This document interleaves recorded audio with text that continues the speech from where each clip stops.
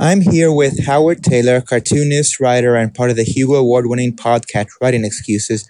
Thank you for doing this, Howard. So let's get started with you've been creating the Schlock Mercenary webcomic for a number of years. You've written a number of novels for Privateer Press and had several short stories in various publications. So it's fair to say a lot of people know who you are, but can you tell us a story about yourself that our listeners may not know?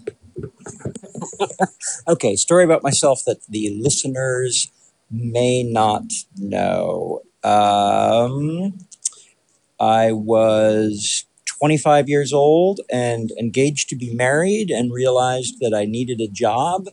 And so I got a job at a telephone sales place and worked for half a day, and then came home and called my fiance, who is now my wife, Sandra Tayler.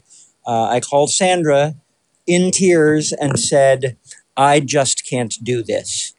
And I don't know that that is the last time in my life where I completely gave up on something, never to return to it.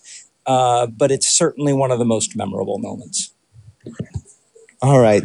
Now, when you're working with Privateer Press, you're working with a universe that's not your own. Can you tell us some of the challenges that you encounter because of that? Sure. I've talked about this before.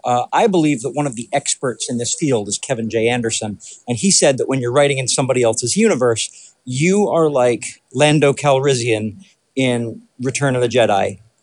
You have been loaned the Millennium Falcon, and Han Solo has just told you, don't scratch it. And your job is to go out and blow up a Death Star with it. You are taking somebody else's intellectual property. You need to do something awesome, and you need to return it to them intact. That goal, those objectives are paramount. The secondary objective is, depending on why you write and how much you write. The second objective is to enjoy what you are doing, to be engaged enough in it that you are excited about it. And for many people, those two are contradictory, because for many people, they are only excited when they are adding something, adding world building to somebody else's universe. And that's not something you typically get to do with someone else's intellectual property. For the folks who are able to reconcile that, when you can get enthusiastic about it without having to world build, it becomes, to my mind anyway, unmitigated delight, because you get inside the heads of characters who are in a space that you love, and you get to make them do things for money. But you have to keep that first objective in mind, and you have to keep that second point, that second obstacle clear. How did you get connected with Privateer Press? Well, I've been playing their games since 2006, and a writer-editor named Scott Taylor had been contracted by them to build the Skull Island Expeditions imprint. Scott was familiar with Larry Correia's work, and knew that Larry Correia was a Privateer Press fan, and he asked Larry, are there any other Privateer Press fans in your, little friends group of writers? And he said, why, yes, there are. And Dan Wells, Rob Wells, me, Steve Diamond, several other people were reached out to by Scott as a result of that. So, that was how I first got connected with them. Once they pulled Skull Island Expeditions back in-house, Aaron Riddell and I kept in touch, and he, threw new projects at me, and I kept writing them because I really love their setting. Okay, switching gears a little, you recently started working on RPG. Can you tell us about that? Sure. The Planet Mercenary role-playing game is a role-playing game set in the Schlock Mercenary universe. And the central conceit of the role-playing book is that this book is published by the Planet Mercenary retail company for the use of grunts in mercenary companies. It's an old-timey pencil and paper RPG built just like they used to build them back in the early 21st century, designed to trick grunts into reading about the places they might go, the aliens they might face, the weapons they might use, and the circumstances under which they'll probably die. The With that conceit in mind, the book functions both as a really good role-playing system core book and a source book for people who just want to learn more about the Schlock Mercenary universe. What unexpected challenges had you encountered in working with the role playing game? What unexpected challenges! Wow. The the biggest the biggest challenges we have faced are that I am still a bottleneck. We tried to build this so that I wouldn't be, but because I am doing most of the fluff writing and I am also being the art director, I am a bottleneck because until I have written certain pieces, I can't actually ask for art describing those pieces. But at a high level, everything that we've seen as challenges with that project has been stuff that we expected to see as challenges, and we had plans in place for. Is it at all similar to what you did with XDM? It is a little bit similar to Extreme Dungeon Mastery in that what we are building, but Extreme Dungeon Mastery is a role-playing supplement by Tracy Hickman, which I illustrated and which Sandra and I, under the imprint name Hypernode Media, published. It is similar in that it is much lighter weight than heavy physics simulations like Pathfinder and like GURPS.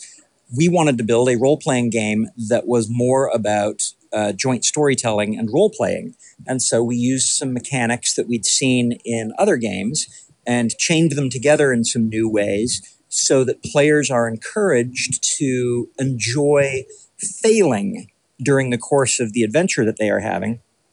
And their failures will help them learn and help them grow, not just as player characters, but also as players. The players learn to play together effectively during the game, and it's kind of beautiful to behold after game session 2, game session 3, when your players, instead of sitting around the table and staring at the map and staring at the dice and staring at their character sheets, will start snapping instructions at each other quickly, almost as if they are a well-oiled company of mercenaries. Almost.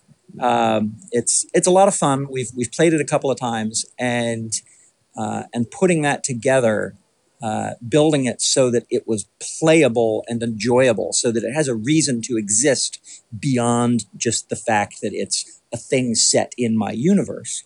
That was a huge challenge, and I'm happy to report that, according to the players we've tested with, we've passed that test. We've met that challenge. Okay, that's good to hear. Have you given any thoughts to making a schlock novel length work? I have. I tried it, tried a little bit of it 7 or 8 years ago, and was told by my alpha readers that, wow, this just sounds like a footnote. And I realized, well, it did just sound like a footnote. I didn't know how to write prose at the time. I certainly will write something. I will tell some Schlock Mercenary stories in prose form, but I want to write other prose first so that I know that I have established a skill set that works for prose before I start trying to deploy those skills on a property that has been comic-based for so long. So when you first started Schlock Mercenary, it was basically a one-man operation. You still do all the art and script, but you hired other people to do some of the other things. Can you talk a little bit about that? Absolutely. Well, for starters, it's never been truly a one-man operation because from the very beginning, I had the encouragement, the support, and the alpha reading help from Sandra Tayler, my wife. And today, she is the biggest single partner in the project. Her alpha reading is critical. If she has left the house and I am writing, I cannot start drawing until she has come back and she has gone through the scripts, and we have looked at them together, and we know that they are right. Um, Slot number two, in terms of critical importance, is Travis Walton, who actually gets higher billing than Sandra does. He handles the coloring. When we've been nominated for Hugo Awards, it was my name and Travis's name on the ballot. Not quite fair to Sandra, and in retrospect, we should be including her as more than just the editor in these projects. But Travis handles all of the coloring. Gary, I only know him as Tarlin online. Gary Henson of Plus 14 has handled a lot of back end coding and web design for us, as has the folks at Sequential Grid. I do not do any of the web design, web coding things. I could. That's a thing I could learn to do. It's a thing that I originally thought I would be learning to do, but I would much rather write and illustrate. And then when we do big book shippings, Sandra has the Hypernode Media core of volunteers who will come and help us put books in boxes and put address labels on boxes and ship out 2,000 packages in the course of one day, in order to fulfill orders. Okay, you studied music in school. Does that have any effect on your art and writing? Yes, but probably not in the way most people would think. Definitely not in the way that I originally thought. When I was studying music, I saw music in everything. All the patterns of all kinds of things were, to me, musical, or at least suggested music. What I learned in studying music, the most important things that I learned were that the art that the medium that I was in love with at the time, music, was something that I could learn to be better at, and it was an iterative process. And that the things that I created, even though I was in love with them, were not done until they themselves had been through an iterative process. I never spent as much time refining my music as I've spent refining my art, refining my writing. But the act of refining things, the understanding of how the refinement process works, was something I first learned as a musician, and that skill has served me well. Okay, as someone who creates a funny web comic, people might have expected your writing to go into a similar direction, maybe something in the Terry Pratchett, Douglas Adams sort of way. Was that ever a consideration? Well, yeah, I like to write humorously, and if you've read my Space Eldritch work, which is horror, if you've read my Privateer Press work, which is fantasy adventure fiction, you will find that there's humor in it. The clever wordplay, the things that characters think that are surprising or at odds with the circumstances that they're in. That sense of humor, if you will, is a constant piece throughout my work. Humor at its core is an exercise in causing other people to have a metabolic reaction that we know as laughter. That goal, to cause a metabolic reaction in other people, is similar in other sorts of work. If you're writing horror, you want people to get chills. If you're writing romance, you want people to get different kinds of chills. If you want people to react to what you have written, to what you have created, you have to know that that is what you are trying to do. And being good at humor has shown me, similar to what I said about music earlier, that the act of writing something and creating something so that someone else will have a reaction is something that I can improve on, that I can polish. It's something that's possible. It's something where great examples of it can be found for me to learn from. So while I'm not writing comedic novels, the comedy training I've had underscores everything that I create. Okay, as I mentioned earlier, you, along with Brandon Sanderson, Dan Wells, and Mary Robinette Kual, are part of the Hugo Award-winning podcast Writing Excuses. But this year, you're doing something a little different with it. You're doing the master courses. Can you talk a little bit about that? Sure. Season 10 of Writing Excuses, we wanted to do something special, and we wanted to, well, I say we did not want to have it be just another season. We talked at great length about what we could do to make season 10 different. And because Brandon is he is a professional educator. He works at Brigham Young University teaching creative writing class.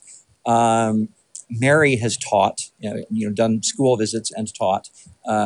Dan and I have both been to school. We decided that we would create something that could actually be described in a syllabus as a year-long master class that walks our listeners through the process of creating their novel. And we broke each of the 12 months down into a specific topic. As of, I don't know when this recording will air, but the last 3 months of the year are endings, and then revisions, and then showing your work around. And we have episodes queued up for each of those, queued up and recorded for each of those, so that we are on topic for a couple of episodes each month on, say, endings, how to write good endings, how to know when your ending isn't working, that kind of thing. We also did some Q&A episodes on those subjects. And then, just to keep things fresh and mixed up a little bit, we have wildcard episodes each month. The fourth, one of the 4 weeks of the month is a wildcard episode, which might be a guest episode, might be us, rambling about something completely different. It's been lots of fun for us, and the response we've seen online has been overwhelmingly positive. People are really, really liking it. So 2 years ago, the podcaster started the Out of Excuses Retreat, which went on Mary Robinette Kual's family's property for 2 years. But this year, it's being moved to a cruise ship. Can you talk a little bit about that? Sure. At a high level, we knew that we wanted to have a retreat that allowed us to hang out and write and talk in person in a less formal setting. Mary is good at organizing these kinds of things. That's a terrible, terrible understate. Mary is a fantastic event organizer. She's brilliant in this regard. And she put this together on her parents' property. And it ended up, with the expenses and what we needed to take home and what what we needed to pay for the, upkeep on the property and so on and so forth. The cost per student ended up being right around $1,100, $1,200. But we couldn't keep the property locked down for that during the months that we wanted it, because it's not Mary's property; it's her parents' property, and she shares it with Mary shares access to it with her siblings and other family members. So we talked about what other venues might be available, and Mary said we should try a cruise ship. And Brandon and Dan and I all responded with, "There's no way we could afford to do a cruise ship," which is the wrong answer always. The right answer is, to that sort of a question, how much would it cost to do on a cruise ship? And, we assumed it was not possible. Mary assumed that we should go get an answer. So she went and got an answer. And the answer was $1,200 per person would make this function the same way the retreat functioned and allow us to have more people there. So Writing Excuses is going to be on a cruise ship, and I'm really looking forward to that. Okay, what are you working on now? Well, this moment I'm working on a podcast interview with my friend Gamma Martinez. Following that, I'm probably going to go get something to eat. That was not the question you asked. I'm sorry. I'm just being being a wise guy. Right now, I'm working on the Planet Mercenary role-playing game. I'm writing and writing and writing and writing and writing and writing and doing art direction and writing some more and refining the rules with Alan, who's our game designer. That project is something I'm being paid very, very well for because we ran a successful Kickstarter for it, and I absolutely need to deliver. So that is priority number one. I'm also always working on the comic strip, which updates online, and any other projects that you may or may not have heard me being involved with are taking a backseat, probably a distant backseat to those two. All right, thank you. Well, that was all I had for you, Howard. So thank you for doing this interview. Thank you for having me, Gamma.